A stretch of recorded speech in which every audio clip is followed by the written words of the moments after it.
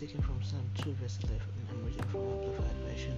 Worship the Lord and serve Him with reverence, with awe-inspired fear and submissive wonder.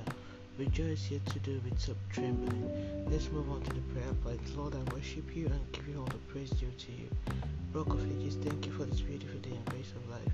Father, thank you for forgiveness of sin and your blood shed for my salvation. Lord, thank you for opening a new door for me, even in places I don't imagine. Lord, thank you for removing all evil emergencies concerning my household and I. Father, thank you for terminating negative reports. Lord, fill my mouth with songs of thanksgiving. Let this month birth greatness in my life. Father, arise and let every opposition be scattered in Jesus' name. Father, concern verses for these daily prayers all impacted by it in our household. Do a new thing in our life and let it manifest speedily and according to your will. Thank you, Lord Jesus, for answering prayers in Jesus' name. Let's move on to daily confession. Sin shall not have dominion over me. I am operating the power of the Lord of God. I am the righteousness of God in Christ Jesus by faith. As Jesus says, so am I in this world. Lord, let my heart be filled with praise and worship to you. Thank you for the daily benefits you load me with.